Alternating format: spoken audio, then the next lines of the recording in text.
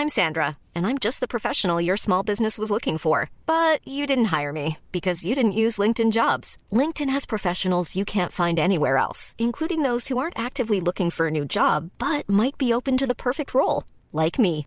In a given month, over 70% of LinkedIn users don't visit other leading job sites. So if you're not looking on LinkedIn, you'll miss out on great candidates like Sandra. Start hiring professionals like a professional. Post your free job on linkedin.com/people today.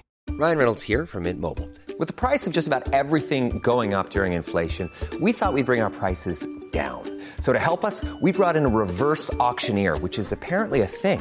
Mint Mobile Unlimited Premium Wireless. How to get 30, 30, bit to get 30, bit to get 20, 20, 20, bit to get 20, 20, bit to get 15, 15, 15, 15, just $15 a month? Sold! Give it a try at mintmobile.com/switch. $45 up front for 3 months plus taxes and fees. Promo rate for new customers for limited time. Unlimited more than 40 gigabytes per month. Slows full terms at mintmobile.com. Burrow is a furniture company known for timeless design and thoughtful construction and free shipping, and that extends to their outdoor collection. Their outdoor furniture is built to withstand the elements, featuring rust-proof stainless steel hardware, weather-ready teak, and quick-dry foam cushions.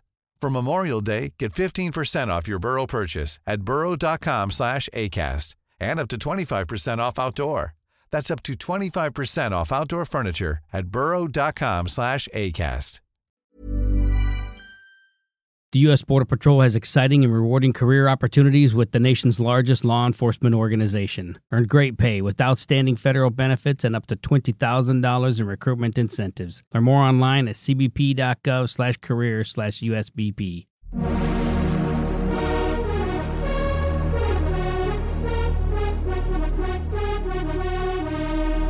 You're listening to Pop, The History Makers, with me, Steve Blame. In part 2 of this podcast with Right Said Fred, I continue my interview with Richard and Fred Fairbrass and talk about their life after I'm Too Sexy and how Drake's Way Too Sexy has given them a new lease of life. We've just had this #1 in America just recently with Drake. All the interview requests and all the interest came from the States. We haven't had one interview request from any of the media in the UK. Won't touch us. No. But we've had Rolling Stone, Billboard, TMZ, loads of stuff in America. But I want to come to that later because there is this turn in your career, and part it's to do with Taylor Swift, it's to do with Jay-Z, it's to do with being played in certain movies and so on and so forth. That suddenly there's been a sort of turn where it's almost like the credibility that you never felt is somehow coming back, today. Do you know what I mean? It's sort of being paid back today. But you talked about that, when I'm Too Sexy came out and that video came out, and I mean, it was absolutely massive. And you said before the big labels were trying to get you. You'd only signed a sort of email letter of intent or whatever it would be called. Exactly right. Do you think that there were so many people that didn't believe in you? This is what I've read. And one of them was, and this was presumably a friend. Do you remember Jake from Browns? And apparently he bet you that if you got to #1, he'd give you a free party, because my mate at that time used to work on Top of the Pops, or she went in to do makeup for one of the people on Top of the Pops, and you invited her to the party. And she told me about it today and said, Jake had said, because we used to go there, Jake had said, you're never going to get to #1 with that. You're never getting anywhere with that. And so he had to eat his words. But there are a lot of people that ate humble pie because of the success of that track. I think if they did, they didn't do any eating in front of us. No. they kept it very private. Yeah, exactly. I mean, even the record label that we ended up working with, which was Tug Records, they didn't like us either, and they everybody hated us. And part of the reason is because Richard and I are just difficult to a degree to work with, because we say what we think all the time, and we, for example, when you're shooting a video, I'm sure other bands have noticed this. Record companies don't bother turning up first thing in the morning because all they want to turn up is for lunch, when the lunch turns up at 1:00. Or the evening meal, and we never really I'm sure some bands they've experienced great A&R guys and really good label managers, and they are out there. They are out there. We just personally never have. Yeah. The record label we worked with was just poisonous, and an independent. You think they'd act a bit more altruistically, but that was beyond them. And they were equally manipulative. Then what happened was, sorry, go back. The reason, I think part of the reason is that we eventually signed a record deal on the back of I'm Too Sexy, Don't Talk, Just Kiss, and the pre-sales of the first album. So we were in a very powerful position. And as I understand it, our lawyer beat them up royally. And they kept that with them. They wanted to screw us over one way or another, which they did. And I think I think in the record labels, what annoys a lot of record company people is they don't get validation. And I'm sure some deserve it because some have got good ears, some do put good projects together, and there have been some very good guys in the music business, of course. But I think, if you take a band who probably isn't that talented, like a boy band or girl band, and it's probably the people behind them who have the talent. It's maybe a Simon Fuller or whoever, right. And they're the people with the vision, but they don't get the recognition. I think there's a bit of spite and malice and jealousy that goes on. The wrong people are getting the credit. I think that happens in the music business a lot. There's also the pretense that everybody knows what they're doing. Oh yeah. And the truth is, hilarious. It's a horse race. Yeah, that's the truth. Yeah, it's a bit of a cliche, isn't it? It's a bit like if you can't do, you work in the record company. You know what I mean? I think there's this cliche to it. And maybe there's some truth in a cliche. They tried. Yes. Basically, they try to sort of mathematize it, if you like, with odds and midweeks, and they try and turn it into numbers. And everybody's pretending, bands pretend that they know what's going on. The management pretends that they know what's going on. The record label pretends that they know what's going on. And the whole thing is a bit of an illusion, really. And very often when things do take off, and when we had some big success in Germany, everything is trying to catch up. It's not a question, you know what I mean? It's not a question that this is all planned. It's, oh my God, it's got number 2. Oh my God. And suddenly there's this, oh my God, there's always this sense of panic and innocence in a funny kind of way, But we're happier now than we've ever been, to be honest. Yeah, overall we are. I mean, financially it's a bit of a headache, but financially. Oh, come on, Drake, that must help. No, but that won't happen till next year. Yeah, and also the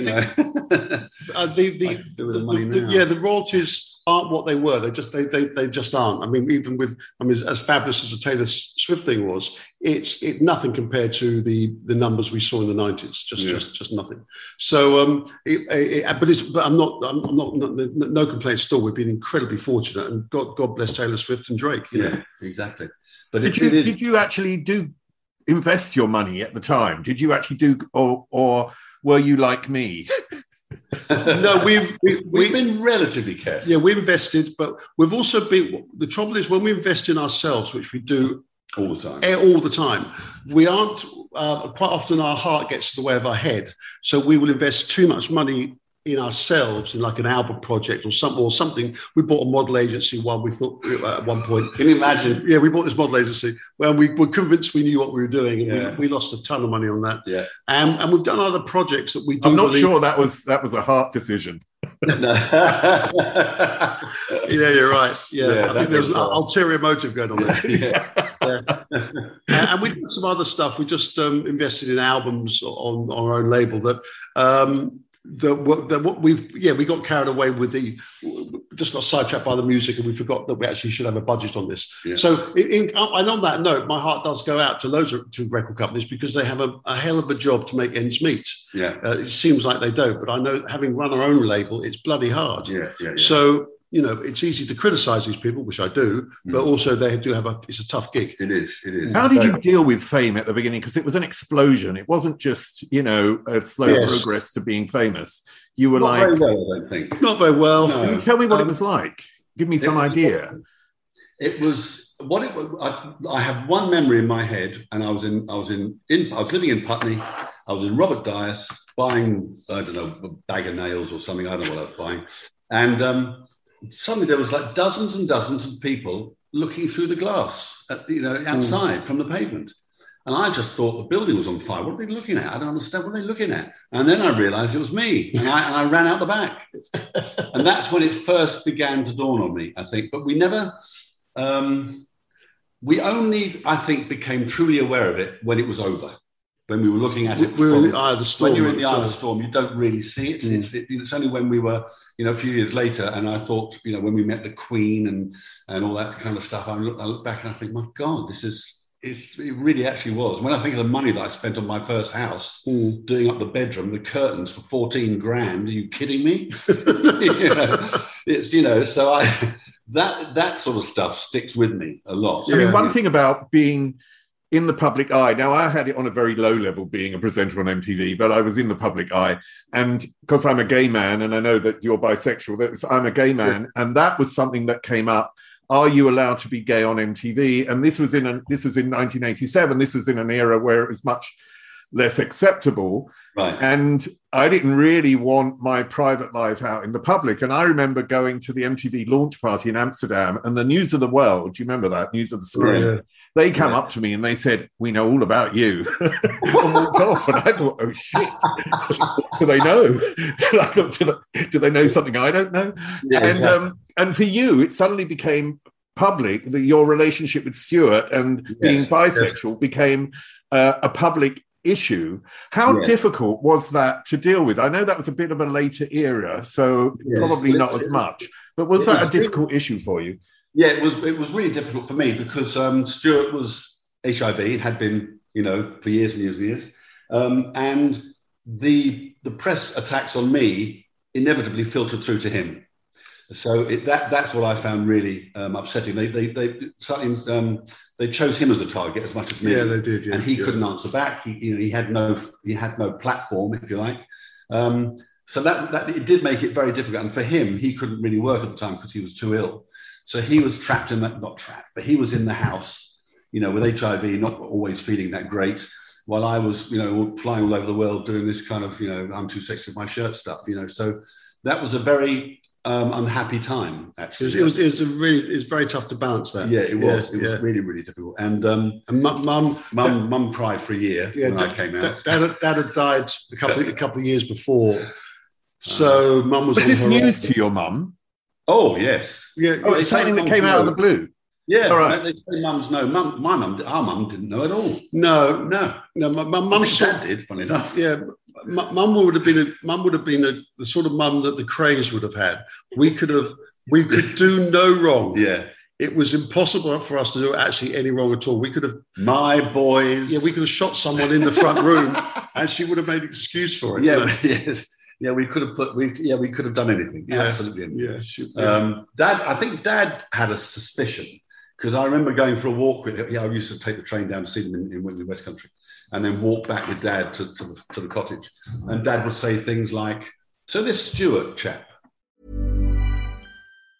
This Mother's Day, celebrate the extraordinary women in your life with a heartfelt gift from Blue Nile. Whether it's for your mom, a mother figure, or yourself as a mom, find that perfect piece to express your love and appreciation. Explore Blue Nile's exquisite pearls and mesmerizing gemstones that she's sure to love. Enjoy fast shipping options like guaranteed free shipping and returns. Make this Mother's Day unforgettable with a piece from Blue Nile. Right now, get up to 50% off at BlueNile.com. That's BlueNile.com. Everyone knows therapy is great for solving problems. But getting therapy has its own problems too. Like finding the right therapist, fitting into their schedule, and of course, the cost. Well, BetterHelp can solve those problems. It's totally online and built around your schedule. It's surprisingly affordable too. Connect with a credentialed therapist by phone, video, or online chat, all from the comfort of your home. Visit BetterHelp.com to learn more and save 10% on your first month. That's BetterHelp, H-E-L-P. What does he do for a living?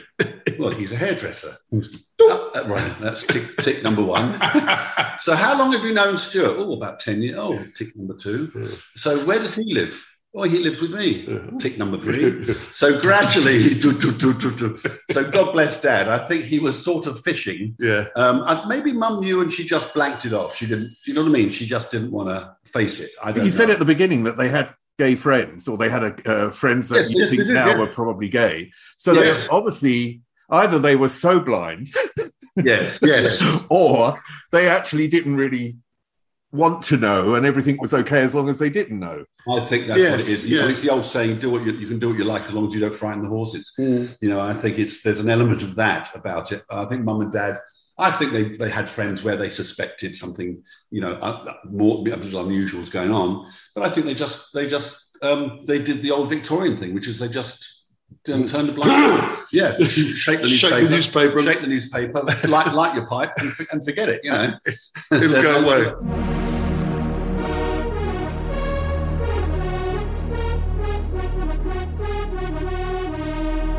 You're listening to Pop, the History Makers, with me, Steve Blame. The gay thing back then was very, it was quite militant, and it wasn't a very attractive thing to be gay. I mean, as part of this gay community, which I've never believed in, but that it was a fairly, I don't know, it had a political edge to it, which made it for some people very, very difficult to accept. And I've always felt the same with the trans issue. I've always felt it's a personal issue. The minute you politicize it, and I know sometimes you do have to politicize it, but the minute you politicize it, it turns an awful lot of people off. But you have, in a sense, I don't know if the word's politicized it, but you've actually, when you went to Russia, I mean, you stood up for LGBTQ rights. You stood up and made a point, which was a very, I thought that was bloody strong, because I'm not sure I'd have the guts to do what you did. No, I mean, we didn't. I don't think we realised how aggressive it was going to be over there until we actually got knocked about. Yeah, and when we were told, when we were invited to go and join the event, we weren't told it was a protest and march or anything. We just, it was an event. Yeah, and it was a gay thing, but it was also more to do with civil liberties. The whole thing was wrapped up in that. So we wandered along, not knowing exactly what we were walking into. But also we didn't know that the mayor of Russia hadn't given it a license. So the whole thing was illegal. So and once we got out the van, the people carrier thing, and just drove off and left us there. Yeah, double quick, and left us there. And the press were filming these guys. They had these masks on, and it was to stop them getting AIDS. You know? Well, I thought it was anti-pollution. The original was pollution. So I said, no, how stupid am I? I said, no, you frigging donut. It's to do with, this is an HIV thing. And they're all doing this sort of folk sort of traditional Russian. Yeah, but it's sort of whatever. That'll save you from HIV. Yeah, exactly. So when the cameras saw us, they all swung away from these Russian guys and started filming us. Reuters and CNN and Associated Press, all those people. And this really pissed these guys off. So we started getting beaten up and hit pretty quickly after that event. I got held. Richard got smacked in the face by some I lost guy. My glasses. Yeah, I got held by coppers. And I don't remember at the time, but I must have got a bit of a kicking in the back, because the next day I had really bad bruising over the back of my legs and the lower back. And then because we've worked in Russia and the East before, you can't argue with these people, because you will get a beating and the coppers won't intervene. They'll let it happen. It's not like it used to be over here. So we just said the best thing, our advice to ourselves was to get the fuck out of there. So we grabbed our stuff and we just legged it. And it turned into a bit of a Benny Hill thing, because there was us at the front, camera crews, the blokes who wanted to beat us up. Our tour manager trying to keep up with us. Yeah. And event, because we worked there a lot, we know how corrupt it is. We saw these coppers buy a burger van, and we gave them some money. And we said, these blokes coming here, whack them. And they just got out their sticks and piled into them just because we paid them. I remember that we hid. One little old lady came up to me, because I had blood on my face. One little old lady came up to me and gave me a tissue. Yes, I shall never forget that. Act of kindness. Yeah, just that small act of kindness, in a place that was in an experience that was fundamentally brutal. And we hid out in an Italian restaurant until our flight, very close to our flight, and I didn't feel safe until the wheels were up. Yeah, not really. And that we actually phoned Mum while we were in the airport, because it was all on CNN. Yeah, and we didn't want Mum to see it on the news before we told her, and otherwise she would have absolutely freaked. So we phoned Mum from the airport. And then ran onto the plane and kept our fingers crossed. That was it. Have you ever been back? Have we? We've been to I don't think we're not to Russia. No, we've been to sort of, Ukraine and some of the other places, but not strictly speaking to Russia. No, not mainland. All the ex-Soviet bloc. We're doing Baltics and Balkans. We've done a lot of stuff there. Yeah. And they're mostly pretty cool, to be honest with you. Ukraine was a bit far, wasn't it? Yes, it was. Ukraine got a bit far. We tend, because maybe it's the image we originally had with shirts off and all that sort of stuff. We don't tend to get much grief face to face. No. We have people, threats online and stuff like that. And a few people shouting occasionally as they drive past in the car. They'll shout, "Baldy, slap it!" But we knew that already. like we don't know. Like we don't know. Yeah. But we are very, very fortunate. When I talk to other bands, some bands do get quite a lot of stick. We don't get that. 99 times out of 100, people are nice and friendly. They want a selfie. They want to chat. Particularly since the COVID thing. Yeah. Overall we've been all right. We haven't really had too much friction, have we? No, I mean, okay. But to come on to what I mentioned a little bit earlier, the fact that you've gone this full cycle in a way that at first seen as being, by musos and the music press as being a novelty act. Yes. And now today, as I said, well, it started with Jay-Z, I think, and then it was Taylor Swift, and now with Drake. Yes. The credibility is sort of seeping in. Yes. How does that make you feel after all these years of creating music that suddenly, you're now being taken more seriously? I know you say in the UK it isn't, but it is being reported around the world. It is. Yes, it is. Is. I think we're both obviously pleased. Yes, great. Absolutely. Yes. And I think the Drake track particularly is excellent. It's a really good track. I think they've done a really, really good job. Yeah. There's an awful lot of snobbery in the music business and in the media with regards to the music business. So you'll have some artists who are continually pilloried for reasons which I don't understand, and other artists who are the flavour of the month, year in, year out, again, for reasons which I don't understand. So you just have to accept that. That's just the way it is. The press loves some people and hates other people. And, if you get embroiled in that, it will give you a heart attack if you worry about it. The best thing you can do is to say, well, that's just that you hate me. That's fine. Just let it go. There's nothing you can do about it. The best thing you can do is just lead your life and say what you believe. That's, there's an awful lot of co-opting going on in the business. A lot of artists who are completely co-opted by their management or by the label or the publisher or whoever. And we aren't. That's why we just pretty much say what we think. Yeah, and we never get invited, although we've got 2 Ivors and 3 BMIs. We never get invited anywhere. They don't invite us anywhere. And it's so funny. I get emails from Basker. And they say, come and sit down with award-winning songwriters. And I just go back, I am an award-winning songwriter. So why don't you fuck off? So why don't you fuck off? Yeah. And it's so bad. They have never approached us. We've never been approached by any of the schools like BIM or those people. No. You have these sort of, what they call these writing camps, which I think are a bit of a con, personally. It doesn't feel right. No. But it's just interesting. We are very much marginalised. They'll want to talk to certain writers, but if you've written Deeply Dippy and I'm Too Sexy and other songs like that, then you clearly are not someone who should be entertained to breathe. Should be allowed to breathe. Yes, exactly. So, how important has it been for your survival, and I mean as human beings, mental survival, not for your survival as musicians, but your survival having a brother so close and supportive on this journey? Because it feels like you've become such a close unit, and I don't know if you always were, but I presume you argued as kids, but you've become such a close supportive unit that actually that is your reliance. Your parents aren't around, and this is now the family unit. Is that true? Yes, it is. Wasn't there a band called Corner Shop? I think we should be called Corner Shop. Really. Yes, because it's run like a family corner shop. That's how we do it. I think also if you imagine Avicii, people like that who worked on their own, it can be a very lonely place if you're on your own, which is why a lot of our solo artists take their best friend with them.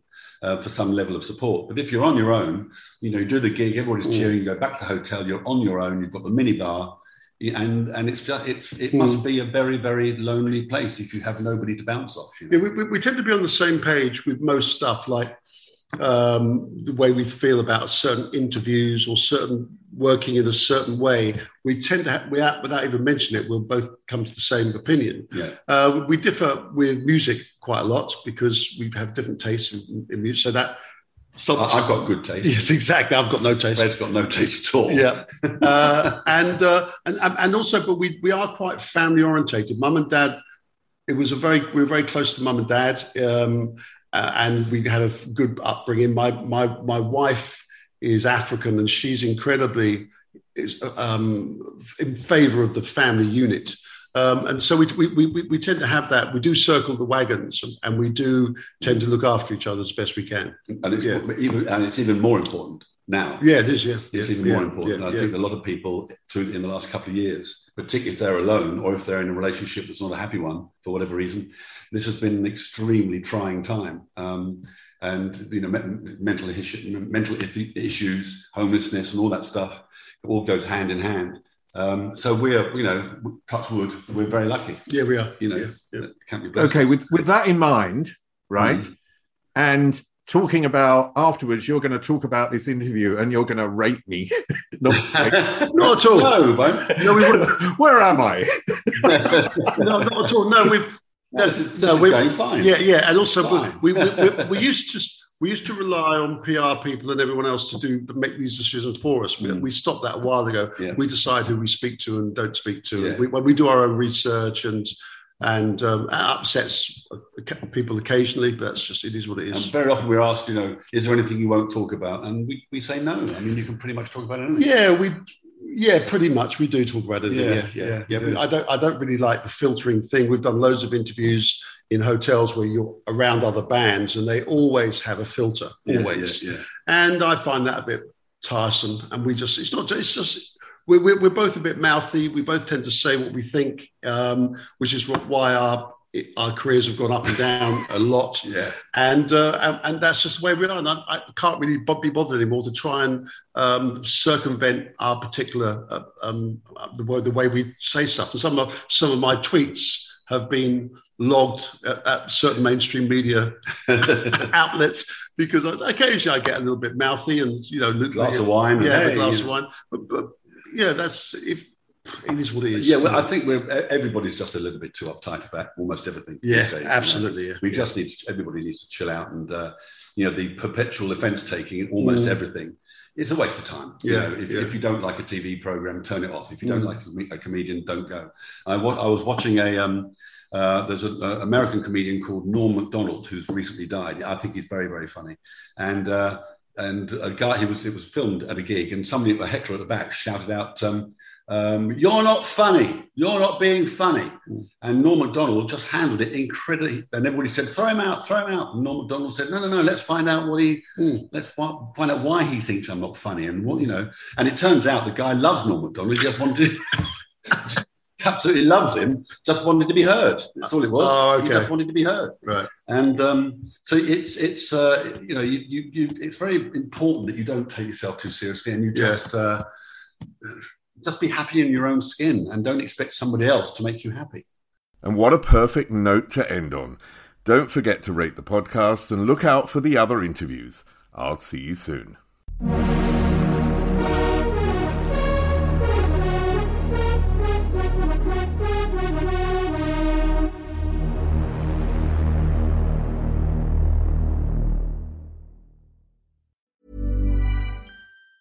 This holiday season, the best deal in wireless can only be found at Mint Mobile.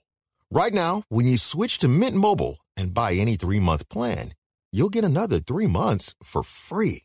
As the first company to sell premium wireless service online only, Mint Mobile lets you order and activate from home with eSIM, while saving tons on phone plans starting at just $15 a month. For a limited time, buy any 3-month Mint Mobile plan and get 3 more months free by going to mintmobile.com/save. That's mintmobile.com/save. Cut your wireless bill to $15 a month at mintmobile.com/save.